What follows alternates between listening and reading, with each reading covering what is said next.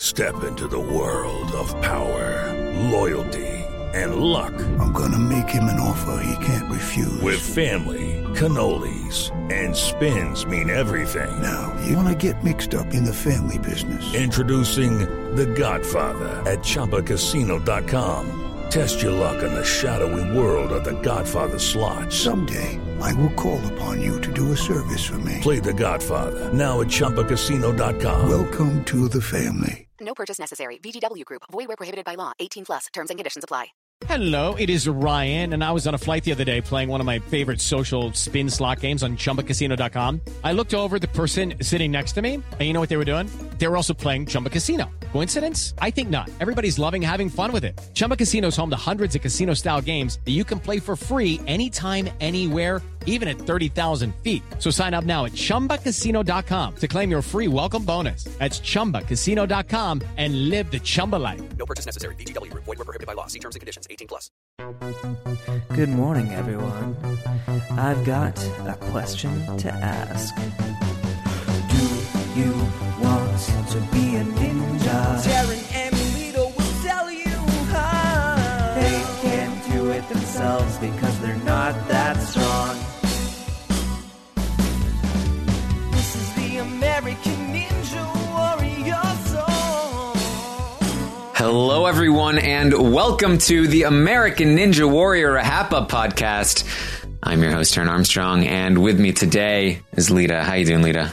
I am doing well, pleased with the results, but not necessarily how we got there. Yeah. Is how I'm feeling. But last podcast of the season, bittersweet.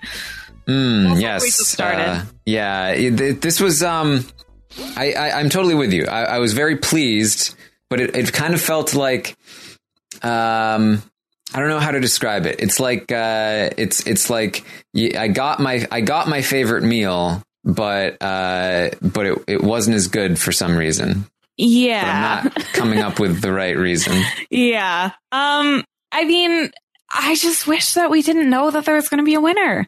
Mm-hmm. Like, this is the first time that during stage 3, I should not be able to like zone out and play Pokemon Go while I'm watching stage 3. You know what I mean? Because I was just like, a lot of this is like a foregone conclusion, especially the people at the beginning. And then once Drew went in the middle and still succeeded, it was like, okay, we're obviously going to have multiple people on stage 4. And like, it's probably going to be Daniel. So like, it was just a lot of like, I don't know. It was the first time that reading the edit became an issue in American Ninja Warrior. There was the best moment of the night was Drew's stage 3 run, in my opinion. Yeah. And then there was a whole half an episode after that.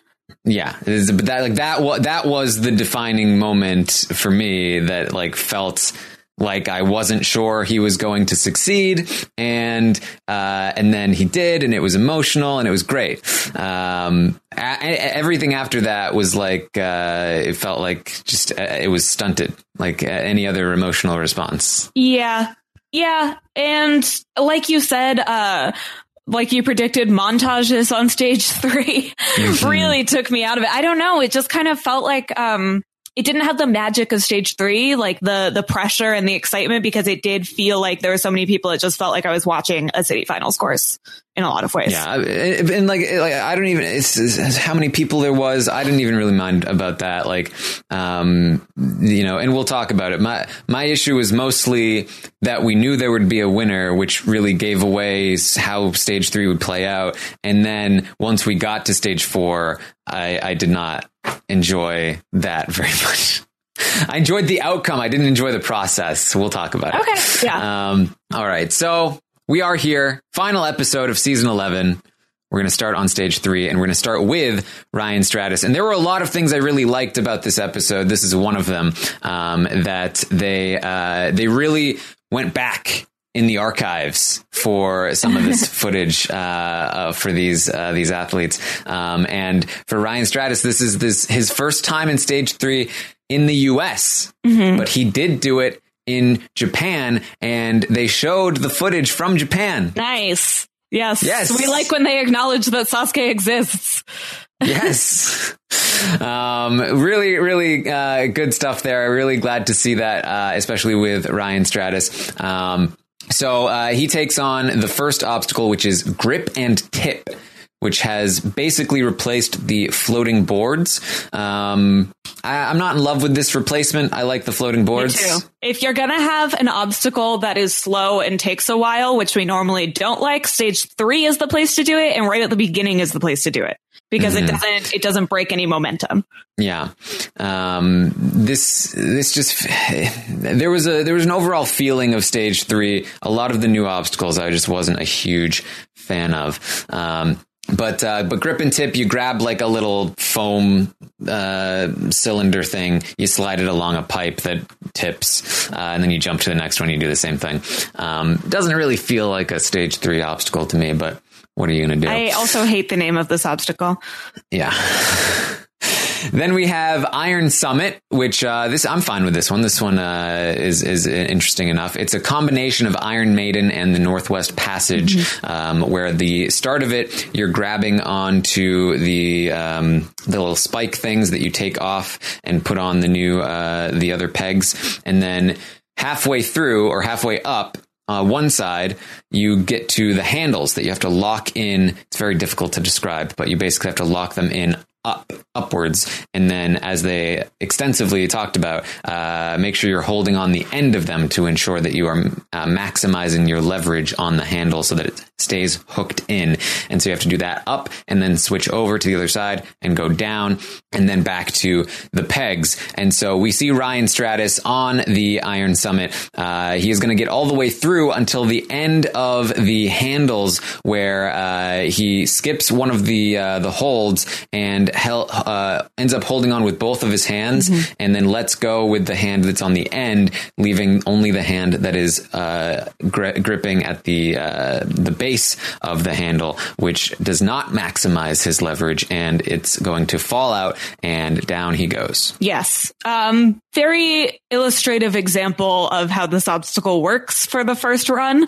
So I understand why they put this first. Still was very sad to see Ryan Stratis go first. I was hoping that maybe he would be a dark horse competitor. Yeah, not so much. So that's it for Ryan Stratis on stage 3. Not going to make it to the cliffhanger, which they're really going to hype up here as we get there. Next up was Michael Torres, and his package was about these Chicagoans. His whole package was just a package about Ethan Swanson.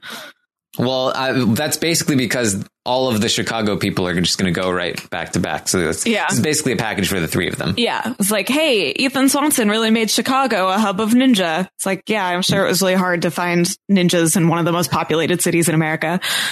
Well, it's like they've been talking about these ninjas from Chicago for a long time throughout the season. They finally explained it. Yeah. It's almost like this was the punchline to a storyline that they've been telling all season.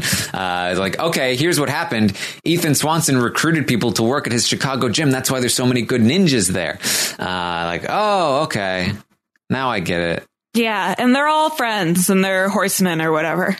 Sure. So Michael Torres is going to take on the course here. I expected him to do well on the course, but he is only going to make it to the cliffhanger. He is very quick through the crazy clocks. This is our first time seeing the third obstacle, the crazy clocks, which is we've seen this one before. You jump on the handles, you spin them around, you then jump to the next handles, you spin those around, and then you're done. And I'll jump ahead to the next one. My next bit of notes. The next time I see somebody take on the crazy clocks, they're a joke. Yeah, nobody fell on these. Not a single person fell on them. Not a single person even had any measure of trouble with them whatsoever. Yeah. I mean, we've seen this in city finals, and I don't think it was even particularly difficult then. Yeah. It's not only is it easy, but it's incredibly quick. Yeah. So it's not even sapping grip strength. It's just taking up space. There's no point to it. Yeah. Agreed. And they already, so Stage 3 has typically, for the last couple seasons at least, been 8 obstacles. It was 7 obstacles this time. Was it really? I didn't even notice that. Yeah. So they took out an obstacle and they had the crazy clocks, which was a joke. Yeah, and they got rid of, in my opinion, one of the most difficult obstacles, the body prop. Yes, they took out the body prop. They replaced the hanging boards or whatever with grip and tip. A lot of ways that this was made easier, I think, this year. Certainly, though, the thing that kind of makes up for some of it is Cane Lane, which is obviously a very difficult one. But I don't know if that's enough to really make up for all of the changes that made it, I think, a bit easier. Plus, wasn't Cane Lane there before anyway? I think it has been in there in the past, yeah. So it's not like even they introduced a brand new obstacle that was killer. Yeah. So Michael Torres is going to get to the cliffhanger, and they're gonna really hype this up. But this is still, in my opinion, from what it looks like, an easier cliffhanger than we have seen in the past. Yeah, there's only one transfer. There's one transfer. It does have the a lip on the grip of the transfer, and the rest of the way over, it looked like, as well. It really feels like the cliffhanger is how they do we want a winner? Yeah. Put a lip on the cliffhanger. Yeah. Do we not want a winner? Don't put a lip on the cliffhanger. What the lip does, besides obviously being easier to hold on to, is it allows you to turn around fully and swing facing the transfer so that you don't have to turn around in midair. And I think that's the biggest thing, even besides the size of the lip. Yeah, well, and also when you go to land on the thing, it's incredibly easier to land on one with a lip than one without one, which I believe is why we saw everybody fall on the cliffhanger here when we were in Vegas. Or no, it was when they fell the next year, right? Everybody fell in the same spot on the cliffhanger. Oh, everybody did. Yes, we saw Joe get through the cliffhanger, but we did see Najee and Sean fall on it. Right. Okay. So yeah, and what we saw the testers fall there too. Yeah. Yeah. We saw all these people, and we were like, I don't know if this obstacle is going to be possible. Right. So like they are like, it's very subtle changes that most people wouldn't pick up on. I think are like major difference makers in terms of whether or not they want people to complete this obstacle or stage 3 in general. Yeah. Honestly, they're lucky more people didn't get through this course, because that would have been terrible. It's like, all right, we've got 5 people on stage 4. Well, we'll talk about one of the main things I had an issue with, which is the rule change back. Which they did so quietly, we didn't even know about it until somebody told us on Twitter. I mean, that is the biggest tell for me that they intentionally were looking for a winner, is that they changed the rules back to make sure that only one person, so that they wouldn't be splitting the prize between like 6 people. Right. So what we had said last week was that they had changed the rule, which they did after Isaac and Jeff, that if you did it, you win. That's it. But they had changed the rule back this year that we were unaware of, that only the person who does it the fastest wins. Yes. Although I guess it didn't actually matter this year. No, but it didn't matter. The results didn't matter. But the way that I watched the climb was significantly hampered. I really, really just felt gross about it. Yeah. All right. So, Michael Torres, he does get through the transfer, but he's really looking like he's running out of strength on the cliffhanger. And he's got some major struggle face going on as he tries to make the dismount. But just as he makes the dismount, he goes down, and that's it for Michael Torres. This dismount ends up being a big problem. Yeah. People make the transfer, but that really saps the grip strength, and they don't have enough to dismount, which, if there were 2 transfers. Yeah, no one would have even gotten to the dismount. Very few people. Next up was Chris Deganji, who is going to be montaged again. Sorry, but Jesse's not here. He had his moment, and now it's over. He's going to fail on the transfer on the cliffhanger. But on his way, as he's walking away, all wet, he says, "I love this sport." Aww. That's nice. Which was really cool. Yeah, I mean, he met his fiance through it. How could you not? Yeah, I love the enthusiasm. Then we had Ethan Swanson, and this is where I wrote the crazy clocks were just a joke. Yeah. And they're acting like, man, the cliffhanger, it's so impossible. No ninja has made it through this yet. It's like, we've seen 2 people fall in it so far. What are you talking about? We've only seen 4 people total. Yeah. Yeah. But he is going to take on the cliffhanger. He just as he makes the dismount, like he is literally, this is the swing to dismount. His fingers slip off, and he just flips back, and that's it. But is it a cool flip at least? It's a pretty cool flip. All right. For a guy that jumps off of buildings professionally or whatever, I expect his flips to be cool. Yeah. We then get a montage to really emphasize the point that the cliffhanger is dangerous. It has taken down 3 ninjas, which, like, okay, sure, maybe if this were a normal stage 3 where there were 3 ninjas taking on the course, that would matter. But that is a very small number. Yeah. Some might say 1/7. Yes. So are they calling it the crazy cliffhanger or the ultimate cliffhanger here? Ultimate. But it's not ultimate. It's less ultimate than the last one.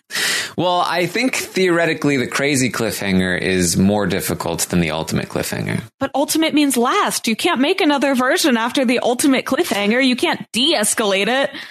I think we've had this conversation. Okay, maybe, but I'm just saying, I don't think I'm just getting deja vu here. I feel like we've had this conversation. Call it the ultimate cliffhanger. If they're going to de-escalate it, they have to call it the penultimate cliffhanger. I will belabor this point.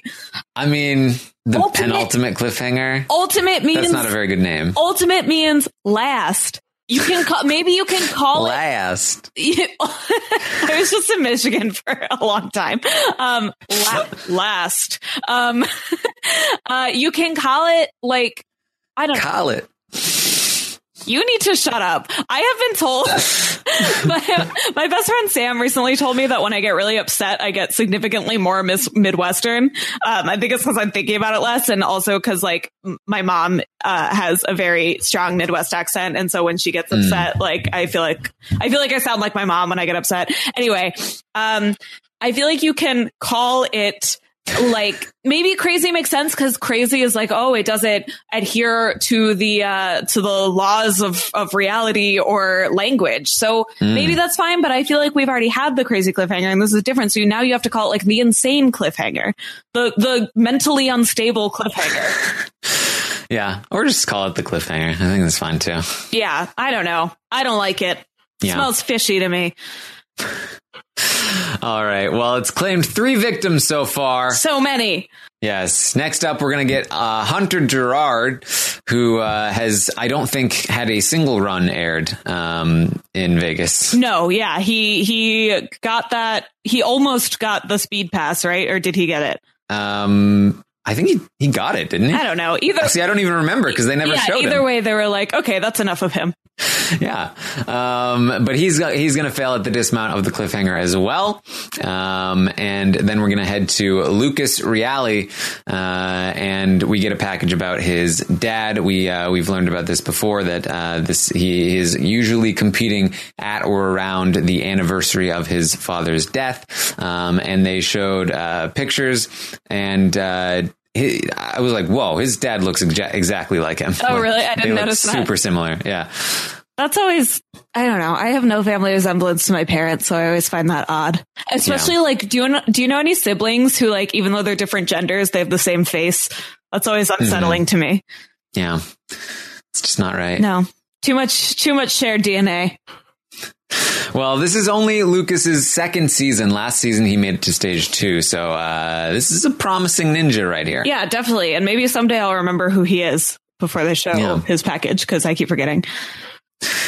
He almost drops a handle on Iron Summit, and then is able to make it through, though. He gets to the cliffhanger, and this is when Akbar says, "This obstacle is rated R for ridiculous." That's a good one. I like that. Yeah. Oh, I watched an episode. Have you ever seen Hollywood Game Night? You would hate it. It's like a game show where celebrities do like different pop culture related games. It's very fun. I love it. But I was watching an episode where Matt and Akbar were on one team. They were like the celebrities, and also the other celebrity on their team was Zeke's boyfriend, the guy from Superstore. So it was fun. Nico Santos. So it was fun, but I learned a lot about Matt and Akbar. Not as much as I learned from looking at their photos of them when they were 19. But I had forgotten, since listening to his Terran show, that Matt Eisman was a doctor. I feel like he doesn't bring that up enough. Yeah. I was like, wow, yeah, he is that. As a doctor. Yeah. Why not? Akbar is always like, as a football player. It's true. Yeah. They should talk more about what they were doing in their past lives. Matt Eisman is like a secret genius. I mean, is it that secret? Well, not to his best friend, you. Yeah. But maybe to some people. He knows a lot about movies and celebrities. He was very good at that game. Wow. There you go. Yeah. Shout out to Matt Eisman. I don't remember why I brought that up. R for ridiculous. Oh, sure. I don't know. It was a good one. I just wanted to talk about how I respect Matt and Akbar as human beings. All right. Well, Lucas is going to make it through the cliffhanger, and he is going to be the first of the night to do so. He very nearly loses his grip on the jump to the first pole of Pipe Dream, which is the next obstacle. You have to jump to a platform that tilts. And I didn't even know that it tilted until somebody like way down in the night ended up tilting it. But you jump to it, or you swing to it, and then you have to jump on some poles and traverse through the poles. You get to bigger ones later that drop, and then that's the obstacle. It's a bit like the obstacle that Casey completed in the city finals. That she was the person who was able to complete city final course, but shorter. Yeah, everything's shorter, slower, a little more relaxed, a little more floofy. So really the basics of this one are, as long as you still have grip strength left, which is most of stage 3 to be fair, but as long as your feet were able to get traction, you were probably okay here. Lucas not able to get traction on the poles, and he's having a lot of trouble holding on, and so he tries to just do a hands-only transition, but he's going to run out of grip strength here and go down, and that's it for Lucas. Yeah, your feet or even just your knees. Like, you can definitely clamp onto this with your legs. Yeah, like whatever it is that like needs to get traction. I'm assuming this is not an obstacle that most ninjas train for. The pole grasper has been around forever. It's basically the same thing. Pole grasper. That's the one that Casey did. Oh, but that hasn't been around for a while now. I know, but they took that out basically when Casey beat it. I guess so. I don't know. Maybe they haven't trained on it, but it's also not that hard. Well, a few people fell here, so. Yeah, a few people, but I don't know. I felt like this one was just more of a like coordination thing than anything. Yeah. And like you said, if you could get traction on it, but this can be an upper body break if you're able to like latch onto it with your legs. Yeah. Basically anybody that knew how to do this was not going to fall on this. Right. Yeah. So that's it. That's it for Lucas. Next up was Joe Moravsky, and this was definitely too early. I was like, this is probably not happening here. Yeah. He talked about how stage 3 has been his nemesis. This is his 5th attempt at stage 3 in 6 years, and he's been practicing those flying bars a lot, but he's never gotten to them. Never had the chance to actually, use that practice. He dreams of these flying bars. Yes. He's going to take on the course. He's very quick through Grip and Tip, very clean through Iron Summit, gets through the ultimate cliffhanger easily. You can see his cousin in the crowd crying. Just losing her goddamn mind. But after he gets off the cliffhanger, he takes a look at his hand, and there's just like a big old piece of skin that's just like he's trying to rip off, but it's not coming off, and there's blood, and it's that's the worst thing that you could have happen to you here in stage 3. You know what? Sean Bryan begs to differ. That happened in stage 1. Okay, but it could have happened in stage 3. Yeah, it's really gross, and he's staring at it the entire time. Yeah, and you can. I have done some rock climbing before. Yeah. When you skin your hand like that, it is incredibly painful. There's no going back to. There's nothing you can do. Yeah, and this entire course is grip, and to then take that, and this must have been a painful experience. Yes, I currently have a very gross thing like that on my hand, my little stigmata. But that was from climbing around on a children's playground. I like slid down one of those pole thingies while like I was just like playing around, and I skinned my hand like that. So don't play on children's playgrounds, I guess is the memo. Pretty good advice. Yeah. So and I was thinking about this, and you know how like a lot of the time on Survivor, when people are super under edited, it means that they're going to go out in like an unsatisfying way, like they're going to get idled out or something.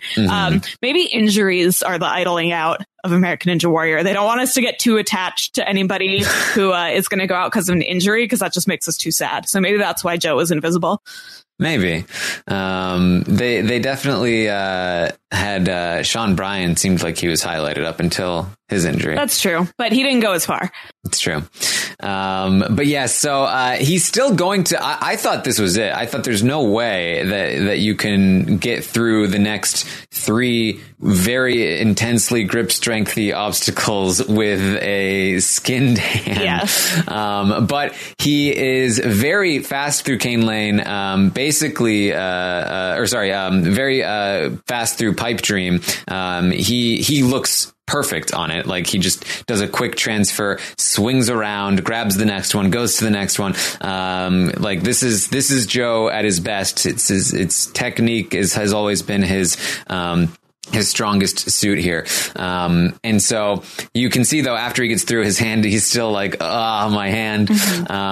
Very fast through Cane Lane, perfect through Cane Lane. Yeah. But as he does the transfer to the other side at the end of Cane Lane. So Cane Lane, obviously, you grab the cane, you traverse through this little path, and you have to jump over some obstacles. That you have to there's like a little dip that you have to jump through, and then at the end of it, you have to transfer to a separate little rail. And for whatever reason, on that separate rail, it's held up by, these metal hanging things. And instead of it like being just a flat rail, the things it's hanging on are going to prevent the cane from moving toward, like if you're in the middle of those two things, then it will prevent the cane from falling off either end. But there are also little pieces at the end, and those little pieces at the end are what Joe ended up latching onto when he transferred over. And so he couldn't actually get over to the other side, and the cane ends up falling off the end, which is kind of difficult to explain, but you nailed it. Whatever. It was a little technical thing. It's still very impressive that Joe got that far. Yes. And so that was it for Joe. It really does seem like he might have been able to complete it. I mean, he was definitely going more aggressively, I imagine, because of his hand, and that if he had, taken a second, or really if just the bar hadn't have been there and it had been a more even bar, then I think he would have been fine. Though I do wonder how that hand would have affected him on stage 4 as well. Especially on a rope. Oh, yeah, definitely. I don't think that was going to happen for him. It was just a really unfortunate break. Yeah. So there you go. That was Joe Moravsky. He'll be back. He's coming with his dad bod. I am sure he will. He says afterward he had enough left in the tank to finish the whole thing, but he made a mistake, and that was just it. And then they show a preview. Drew Drechsel is coming up next. I thought you were going to say Dwayne The Rock Johnson. They were doing that all night. He's got a huge announcement that in no way pertains to this television program. Yeah. And it's even announced until the show is like already over. Yeah. But they previewed Drew Drechsel coming up next, and I was like, he better not be. Oh, I felt like I knew what was going on at this point. Like I was not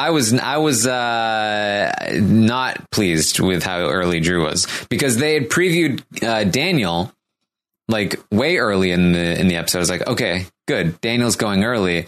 Hopefully Drew is last or something along those lines. Mm-hmm. But then Daniel was nowhere to be seen. And then all of a sudden it was like, now Drew is coming up next. And I was like, no.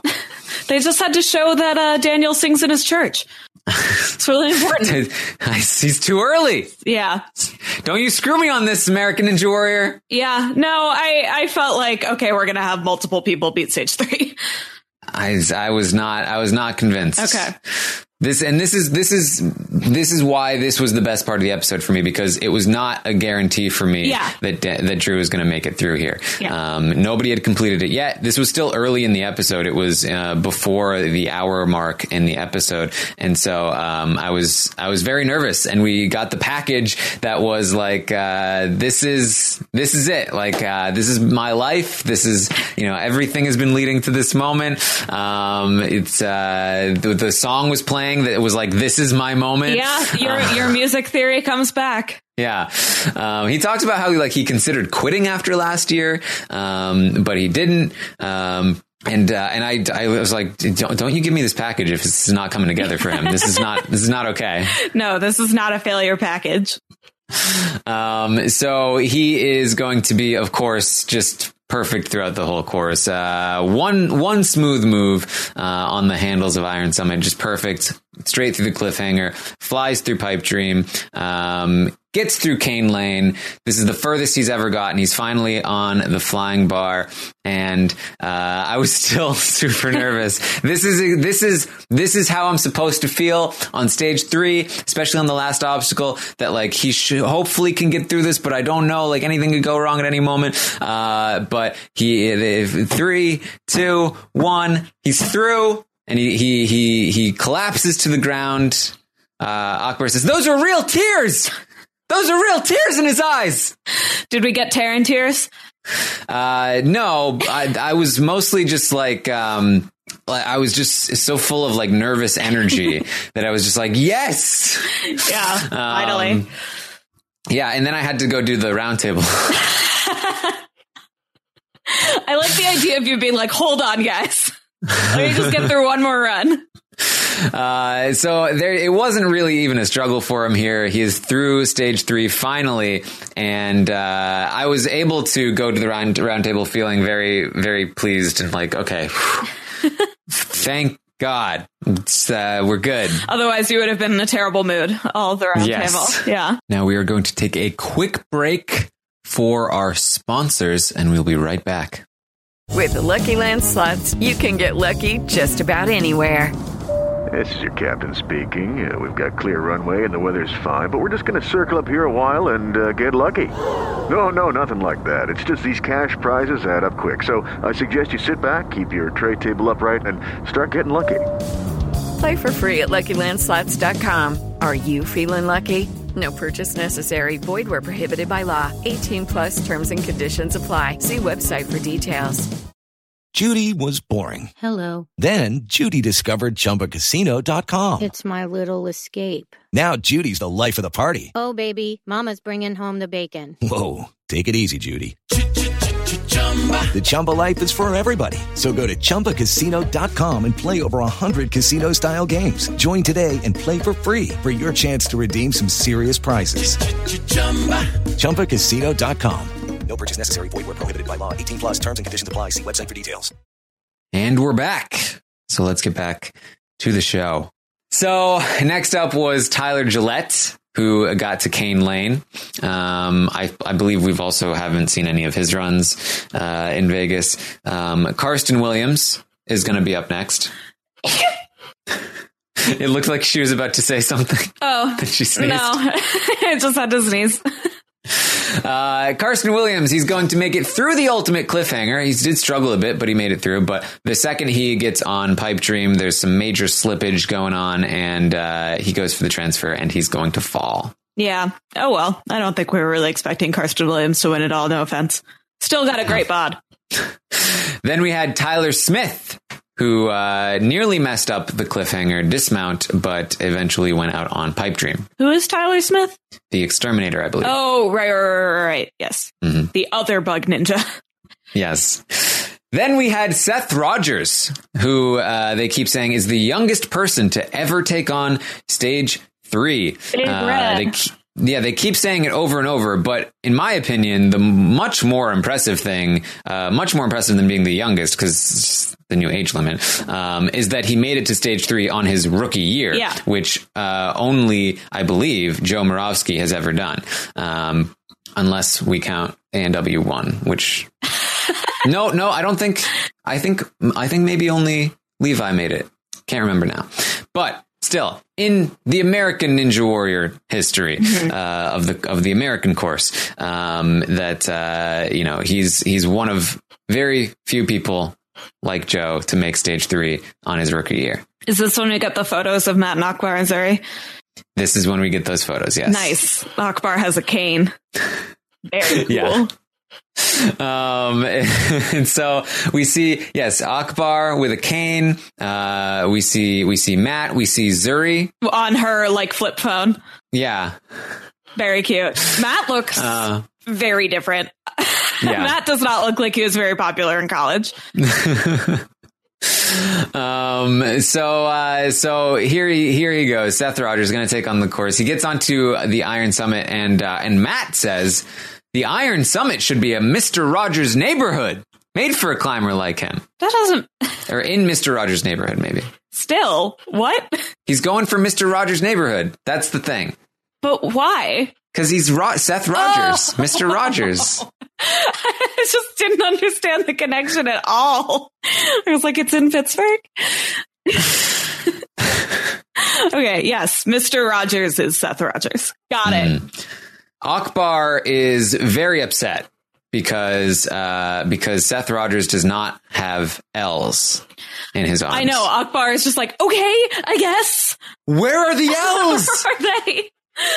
Matt's just like, this is how some people are comfortable climbing, and Akbar's like, okay, I guess. This really harkens back to the first season that Akbar was a commentator on, when all of his contributions consisted of really keeping those L's. Yeah. He's got the L's. That means he's good. Mm-hmm. What was Akbar's first season on the show?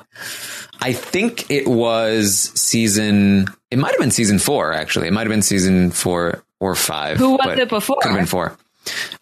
So I believe the first season was still with Allison Hayslip and some other G4 person. And then I think Matt came in for the second season, and then he had some other guy. He might have come in for the third season. He was definitely there for the third season.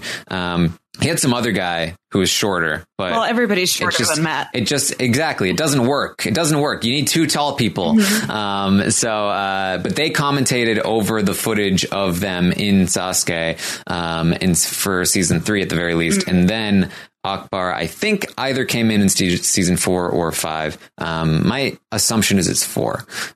When they got the American course, then Akbar came in, but I might be off on that. Yeah. All right. Close enough. Just curious. But yes, Akbar loves those L's, and he's sort of splaining this to a professional climber who has competed all around the world. Yeah, and at first I was like, oh, I'm sure he knows what he's doing. But after a little while, I was like, you know what? I'm kind of with Akbar here, though. I'm not super solid on his technique. He takes on the cliffhanger and he's hanging, and he's stopping to shake it off, and then he does the transfer backwards. Mm-hmm. But most of all, I think I was upset because he was going very, very slowly. And I think, when you're doing the dead hang like that, you have to be much more deliberate with your movements, because you're not using as much upper body strength or your arm strength. But stage 3 is all about grip strength. And I'm sure that he has a ton of grip strength. He's a climber. But he's also a big guy. And the longer he is on the obstacles, the more his grip strength is going to run out. So that's what I was worried about with him, but he seemed to have an endless amount of it. So what do I know? But he seems to he barely makes the dismount on the cliffhanger. Has to grab on because he almost messed it up. And then he's able to just reach across at Pipe Dream. He is very tall. Just grab the pole. But he's really struggling at the first, by the time he gets to the first big pole. And again, it's just, he's kind of he's got kind of awkward movements as he's going through the poles. He doesn't have the smoothness of the more experienced ninjas, but Obviously, though, still incredibly impressive that he got to where he did. It's, I think that with time and experience, this is definitely somebody to watch out for. Oh, yeah. He's going to be just fine. Is he one of those 19-year-olds that has like a ninja buddy mentor? You know, like the kid with Daniel or whatever. Yeah, I don't know. Yeah, I don't don't think so. If he can link up with a buddy, then I think he's gonna be just fine. So he gets to Cane Lane, and Akbar says, "Not too many 19-year-olds are rocking that cane." And Matt's like, "Didn't you see that photo of you at 19? You were rocking the cane." Yeah, he really set that one up for Matt to knock down. But that's going to be it for Big Red here. R.I.P. Yes. Next up was Nate Burkhalter, who went out on Iron Summit. Then Casey Suhaki, who Matt says he's from Tuscaloosa, Alabama. Yeah, he also says he's like one of the most popular ninjas. I don't know if that's true. If he was, he would not be montaged nearly as much, and he would not have been replaced with Guy with a Grandpa the Second. Yeah, Guy with the Grandpa 2, the Grandpa-ing. He goes down on the cliffhanger, and then Kevin Carbone, who is also going to be montaged for the third straight stage, I believe, is going to go all the way to Cane Lane before his grip gives out. Yeah. Sorry, Kevin. Truly. Very impressive season from Kevin here. Yeah, but you wouldn't know it. All I remember is his dog. They montaged him a lot. Yes. Then we get to Matisse the Kid Awadi, who is going to take on the course. I gotta say, like I said, I'm feeling much better about the kid. I'm now, especially like now that this season has happened, there's a huge weight that has been lifted, and like now I'm like, everybody should win. Yeah. We got give it to everybody. We got our crazy, insane, nocturnal deserving winner that nobody won by like a fluke. Like he really earned it. And now anybody can win. I'm totally with you. I did notice though on the first obstacle, the grip and tip, when he made the transfer, it did seem like he grabbed the pole that the thing was on. And I would have assumed that was against the rules, but that was weird. Also, I noticed that on Iron Summit, a lot of people were using like the edge of the obstacle to like help get the dismount. I feel like usually they're pretty strict about stuff like that. So I wonder if they were just kind of lax on those kinds of rules this season. I mean, if ever there was a season for them to not be strict, I think this is going to be it. So he is going to be very fast through the cliffhanger. But right at the end, he falls. It's because he put his hands on top of each other and then kind of got stuck. And that's it. Gotta learn. You gotta be careful about that. Yeah. Ryan Stratis, him, can't put your hands on top of each other. Yeah. Next up was Carson Voiles, who got to Cane Lane and went down. So great job for Carson. And then we get to Adam Rail. Mm-hmm. And I got to say, I was expecting him to finish. Really? Yeah. Wow. We got the history of Adam Rail from when he was a walk-on just 3 years ago. I feel like we've maybe talked about this, but I definitely still don't like it if we have. His fans are called Railroadies. Yeah, that's terrible. Yeah. I also have never heard of like a fan base name, right? Because isn't it normally just like, if you're like a Drew Dressel fan, you're like a real life ninja. Like, isn't it just like the same name? I feel like we've maybe seen a couple of these here and there, but I don't know. Yeah. Railroadies is bad. I mean, it makes sense because like a roadie, it's like a fan a great of somebody. Pun. Yeah. It just doesn't. Ish. Yeah. It doesn't sound good. Yeah. It's the connotation.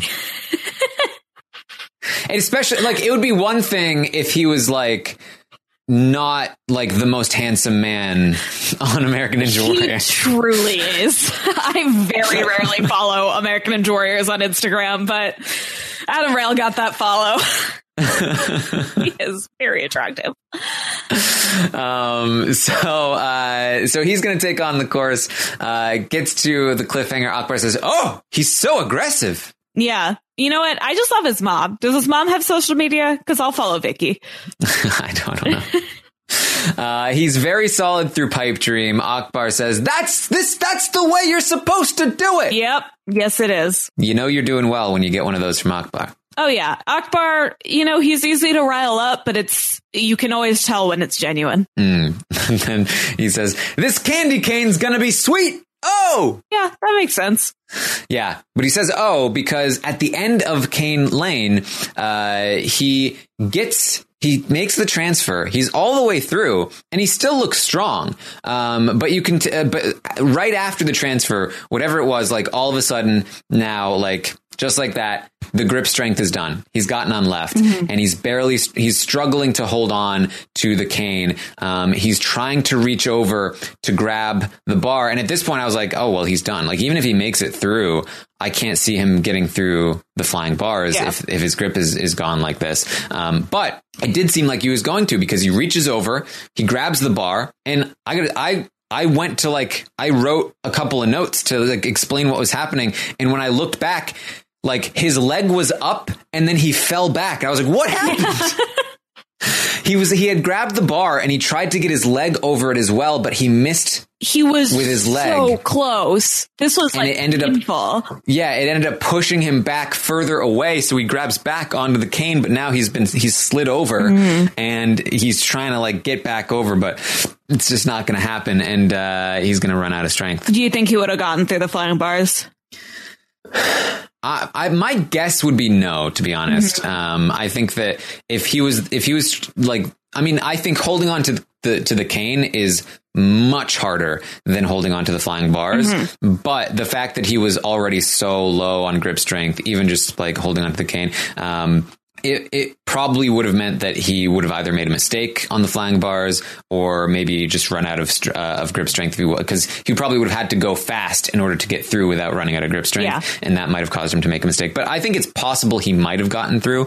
But then again, also at the same time, once you get to stage 4, if you don't, as we might see a little bit later, really tapping out your grip strength on stage 3 is going to affect you on stage 4 potentially. Yeah, I don't know. I felt like he wasn't highlighted enough to be the winner this year. I think he was montaged a couple times, maybe in the earlier episodes, but I do think he's one of my top picks as a prediction and a personal preference to win next year. Yeah. I mean, I thought he was going to make stage 4, but then probably not be the winner at this point. At this point, I felt like it's Drew or Daniel. Yes, me too. But I think Adam's going to be there. Yeah. But then it didn't happen. Yeah. So they are now reminding us about what happened in season 7 when Isaac, Isaac was waiting for Jeff on stage 3. That Isaac had finished, and then he was waiting for Jeff to come, and so now we're seeing that happen again, where Drew has finished. Now he's waiting for whoever else is going to come. We know who it is. It's Daniel. And they show a shot of Drew watching footage of Isaac on the rope on his phone. Inspo. Love it. I really want to know if he was actually doing this, or if they photoshopped it. I mean, it was definitely photoshopped. But it might have been true that he was doing that, but they just didn't capture the moment. It's also, it can be hard to film a phone and have it look good. But that seems exactly like something Drew would do, though. It does. So yeah, I'm curious to know if it was what he was actually. I mean, there's also a little bit of there's something funny about the idea of oh crap, I just beat stage 3. What do I do, Isaac? I haven't even thought this far. No, I'm sure Drew has. I'm sure Drew just climbs ropes when he wakes up in the morning. I'm sure Drew has reviewed this footage before. Yeah. I'm sure he's also done it himself 1,000 times. Right. No, it's very funny. So, but they're reminding us of that moment. And the more they remind us of this, the more annoyed I am again, all over again at what happened. And we start to learn that this is going to be how it works, this season. So it's the rules have changed back. I was not aware that the rules had changed back. And I was like, no, no. If Drew Dreschel got Jeff Britton, I was going to quit the show. Yeah. But who is going to climb a rope faster than Drew Dreshel, though? You never know. I guess so, yeah. All it takes is one miss when you're climbing, you know? Mm-hmm. So next up was Josh Salinas. I was waiting for him to go. I was like, here we go. Josh Salinas. I wonder how far he's going to go. Oh, nope. He misses the transfer on grip and tip. Yeah, this is the only person we see fall in the first top score, right? Yep. Yeah. Okay. So then we get to Daniel Gill. Once again, the last run of, he was the final run for episode 1 on stage 1, final run on episode 2, on stage 2. Now the final run on stage 3 here. And, here we go. But here's the thing. I wrote this down. I have absolutely zero thought that, like, there's no chance he doesn't complete this course. Yeah, I agree. Because, like, not only based on his placement throughout the entirety of the season and national finals, but the fact that they told us that there is a winner, he has to complete this in order for there to be any tension left at the end of the episode. Right. So, plus there's time left in the episode.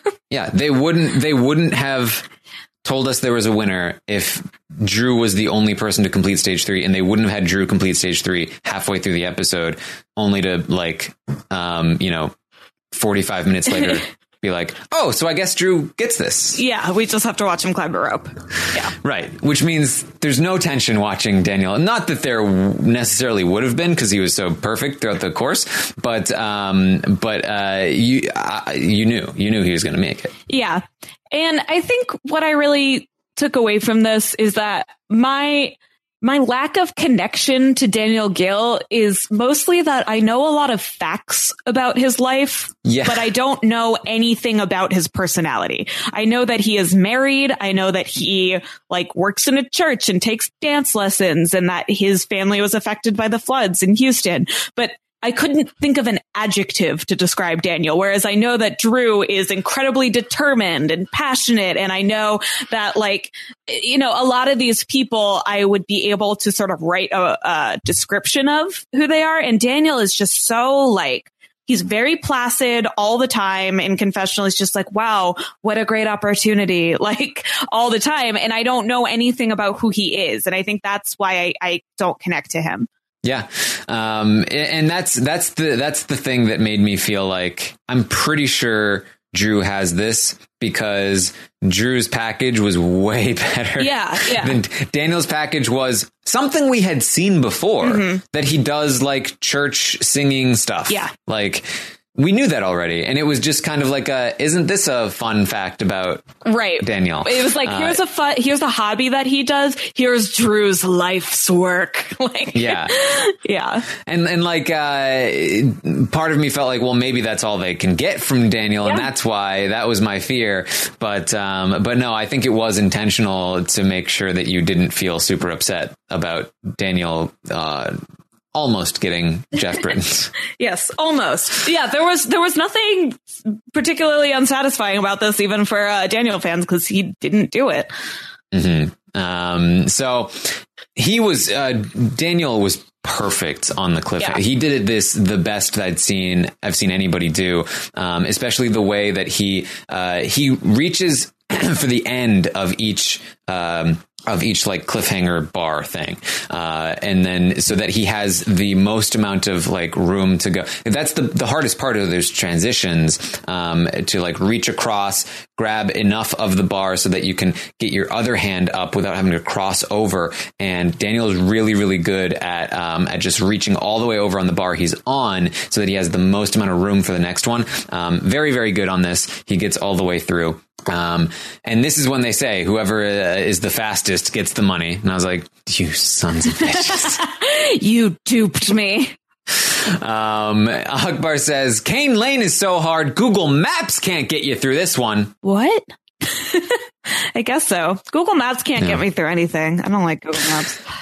And, like, this is again, like, it's all, like, the second they announced that the rule is back to what it was before, like, the entire feeling and energy in the episode just completely changes. I'm watching Drew very clearly not want Daniel to finish, which, like, of course, like, look, camaraderie only goes so far when there's literally $1 million at stake. Yes. Yeah.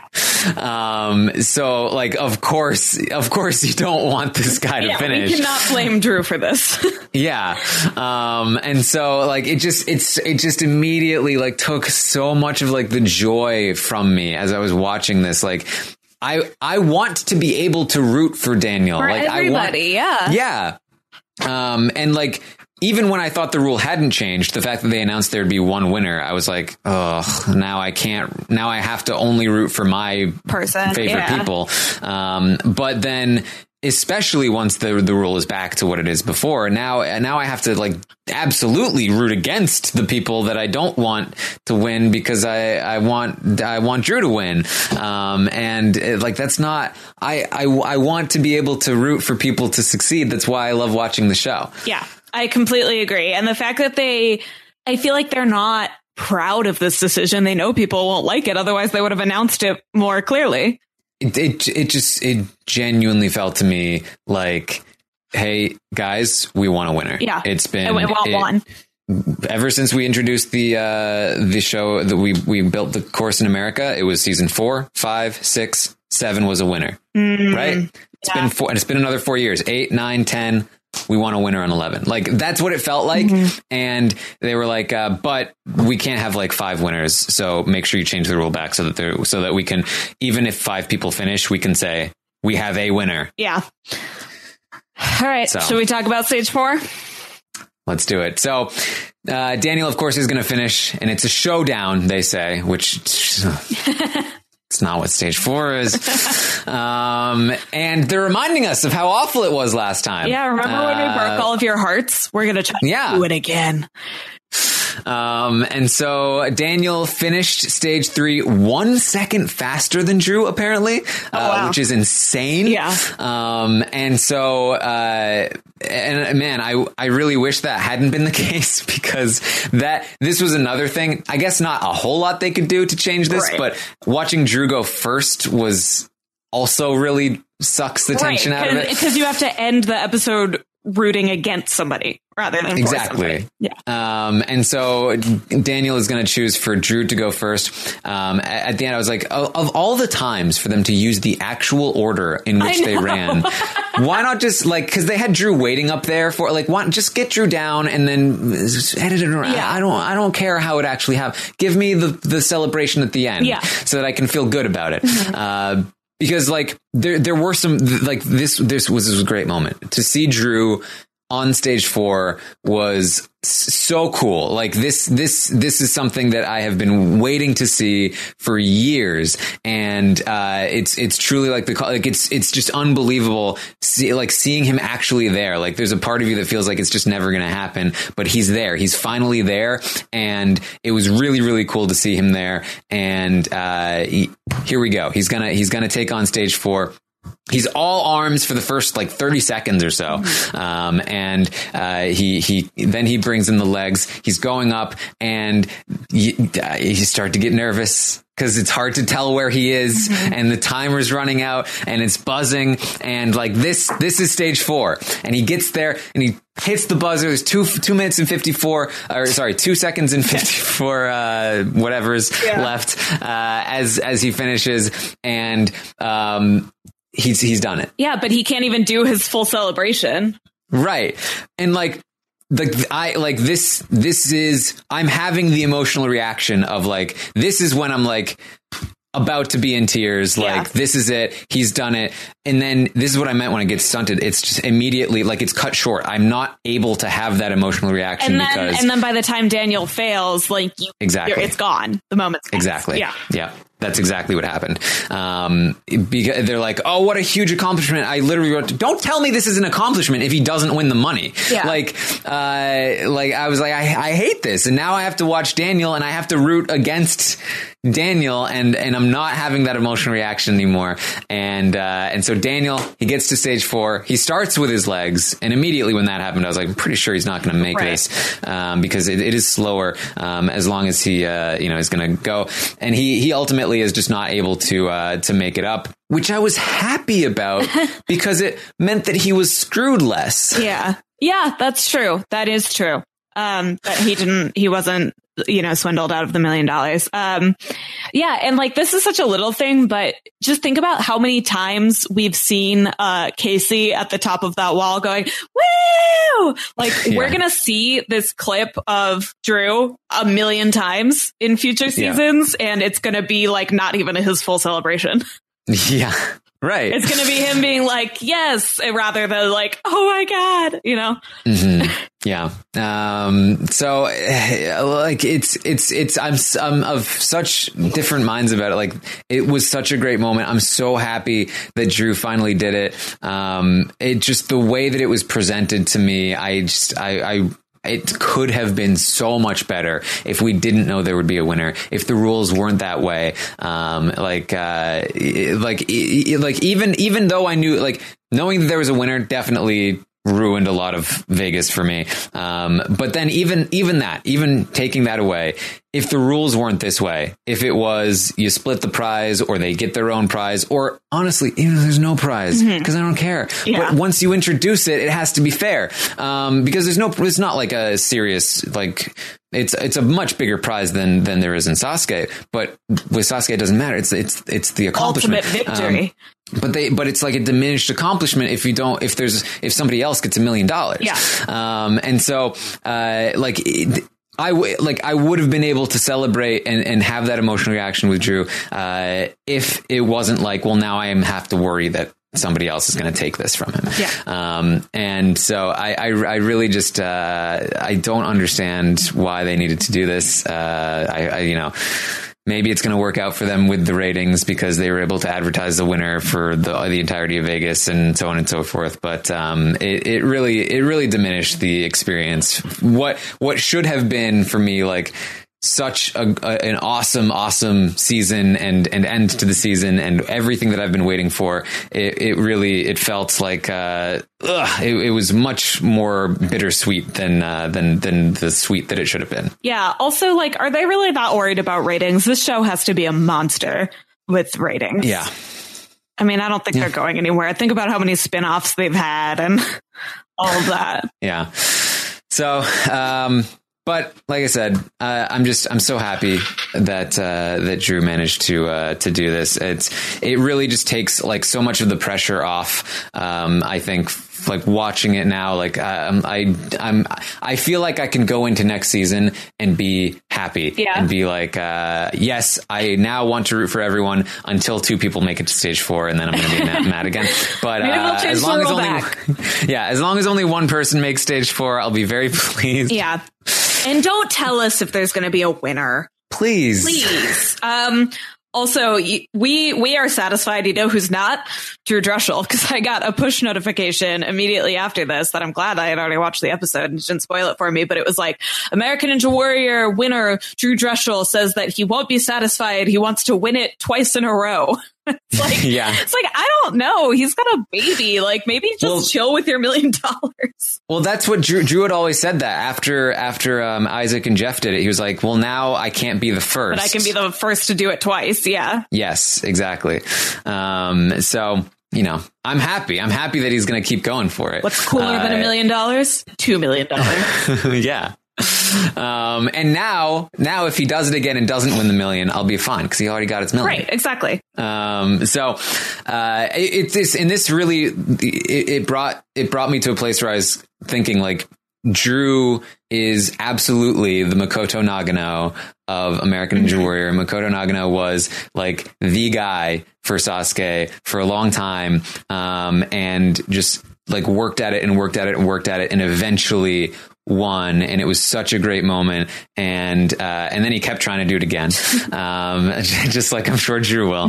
But like, it's the parallels are great. I love it. And it made me think about like how like Joe Moravsky's kind of like the Toshihiro Takeda, who was like the fireman who was buddies with Makoto Nagano, and would always make stage 3, but just couldn't get past stage 3.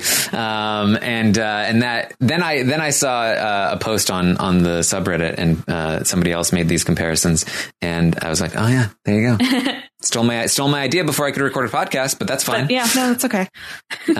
But no, it was really cool, and some other people had some good input as well. Actually, let me just bring it up because it was there were some good comparisons here. This person, it's Ravens Nation for the win. No. Oh, I see. That's a sports thing. Yeah. They talked about how Shingo Yamamoto, it's kind of like Ryan Stratis, competing in all of the tournaments, but never having too much success. Thought that was a good one. And then, the other one I thought of was Akiyama was the first winner of Sasuke. This person compared it to Jeff. I would compare it to Isaac, where it's like first winner of it, but then never really found any success afterward. Yeah. And then Makoto came in, and I people probably don't care that much about this. I'm sure there are some hardcore Sasuke listeners of this podcast that appreciate it. Yes. So. Very, very fun. And this is what can happen. Like, it's just like, it's really just the hard work that Drew put in to finally have it pay off was just so good. So I was very, very pleased. Yeah. All right. To put a bow on the season, shall I do our last iTunes review? Well, let's do that. I think we should also talk about that. There are some people out there who say the safety pass puts an asterisk on this. It doesn't.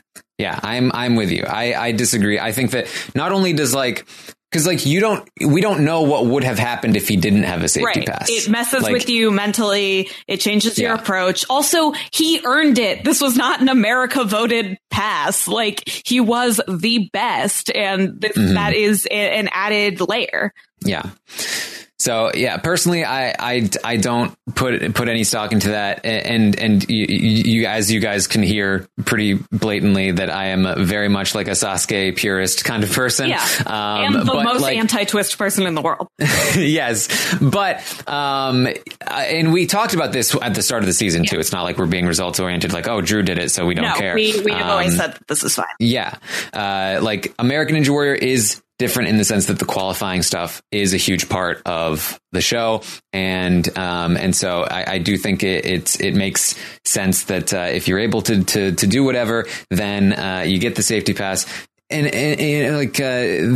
those kinds of mistakes, those like luck based things, like they just happen all the time. Yeah. Like it's not like he couldn't do something and then got a second try because he now knows like how to do it properly. Like he took on the course. He knew he was safe, so he probably was taking more risks than he needed to. Like, you can't say what would have happened without if he hadn't had it. Yeah, and just, on a more viewership perspective, we have mentioned that we like the safety pass because it adds stakes to the qualifiers, which are normally kind of boring episodes. Mm-hmm. So we like it. I imagine it'll be back. I don't want it to go any further.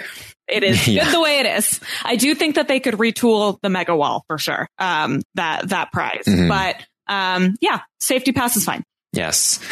All right. So what's our review here? All right, we've got a nice straightforward review here from Robinson's Jr. 10, 5 stars. Thank you, Lita and Taryn. It's called. It says, I am a huge fan of the podcast. I'm probably not in your normal demographic as a 44-year-old man from Iowa, but I look forward to your lighthearted episode recaps every week. It's like getting to enjoy every episode of American Ninja Warrior twice. Aww, there you go. Very lovely. Thank you. I've never been to Iowa, but I like your corn. There you go. And that's all I have to say about that. Thank you all. We had a review almost every week. So thank you guys for stepping it up, including our first ever 2-star review because we didn't remember the person's favorite ninja. Or I don't know, maybe that was the one where we went off topic too much. We're not going to stop doing that. But thank you guys so much for rating, reviewing, and of course for listening every week. We really appreciate it. We wouldn't do this if nobody listened to it. All three of you. Yes. This was a mostly fun season to talk about here. Again, there are ups and downs, there always are. Yes. What's always fun is getting to talk to Lita and getting tweets from you guys and all of that. So we'll of course be back next season. Of course. And we'll chat about all the ninjas. You will pry this podcast away from our cold dead hands. Yeah. I mean, I would have quit if Drew got Jeff. I know didn't happen, so we're good. But we would have just found a different thing to podcast about. All right. So thank you so much, guys, for the season's worth of support and listenership. It's been fun. You can find me on Twitch, twitch.tv/Taran Armstrong. If you're looking for more of us together, then we are definitely looking to do something on Twitch together. So you can find us there, twitch.tv/Taran Armstrong. Just hit the follow. You keep yourself in the loop there. And of course, you can find me on Twitter as well at Armstrong Taran, and Instagram Taran_Armstrong. Wow, plug in the Insta. That's how you know it's finale day. You can find me on Twitter at Lita Tweeted, Instagram Lita Grammed, my writing on litawrote.wordpress.com, and add me on Pokemon Go. I've recently gotten very back into it. I'm going to, I've already tweeted my trainer code recently, but I'm going to retweet it once this podcast comes out, because one of my research missions this week is to make 3 new friends. So please add me. Wow. Did they just make a push recently? Like, I feel like I've been seeing Pokemon Go all of a sudden. So mine was sort of a coincidence, but I happened to get back into it at the time that they had just introduced Team Rocket, which is kind of like a fun twist. And they introduced some new Pokemon. So there's some new ones in there, and you can also get Mewtwo in level 5 raids right now. Mewtwo. Mewdude. You can get Mewtwo in level 5 raids right now, which is pretty exciting for people that's brand new, because you haven't been able to get Mewtwo before. So I don't know. It's fun. I like it. There you go. Find Lita on Pokemon Go. Yeah, Lita trains. But I think you need my actual code. So I will tweet that out. Yay. All right. Thank you guys once again, and we will see you next season. Good morning, everyone. I've got a question to ask. Do you want to be a ninja? Taran and Lita will tell you how. They can't do it themselves because they're not that strong. This is the American Ninja Warrior song.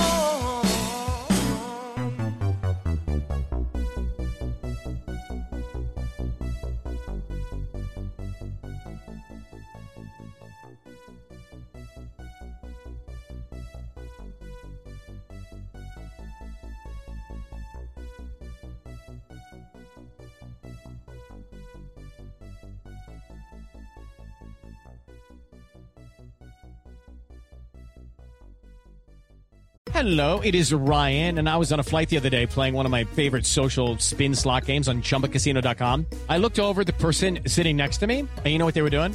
They were also playing Chumba Casino. Coincidence? I think not. Everybody's loving having fun with it. Chumba Casino is home to hundreds of casino-style games that you can play for free anytime, anywhere, even at 30,000 feet. So sign up now at ChumbaCasino.com to claim your free welcome bonus. That's ChumbaCasino.com and live the Chumba life. No purchase necessary. VGW. Void where prohibited by law. See terms and conditions. 18+.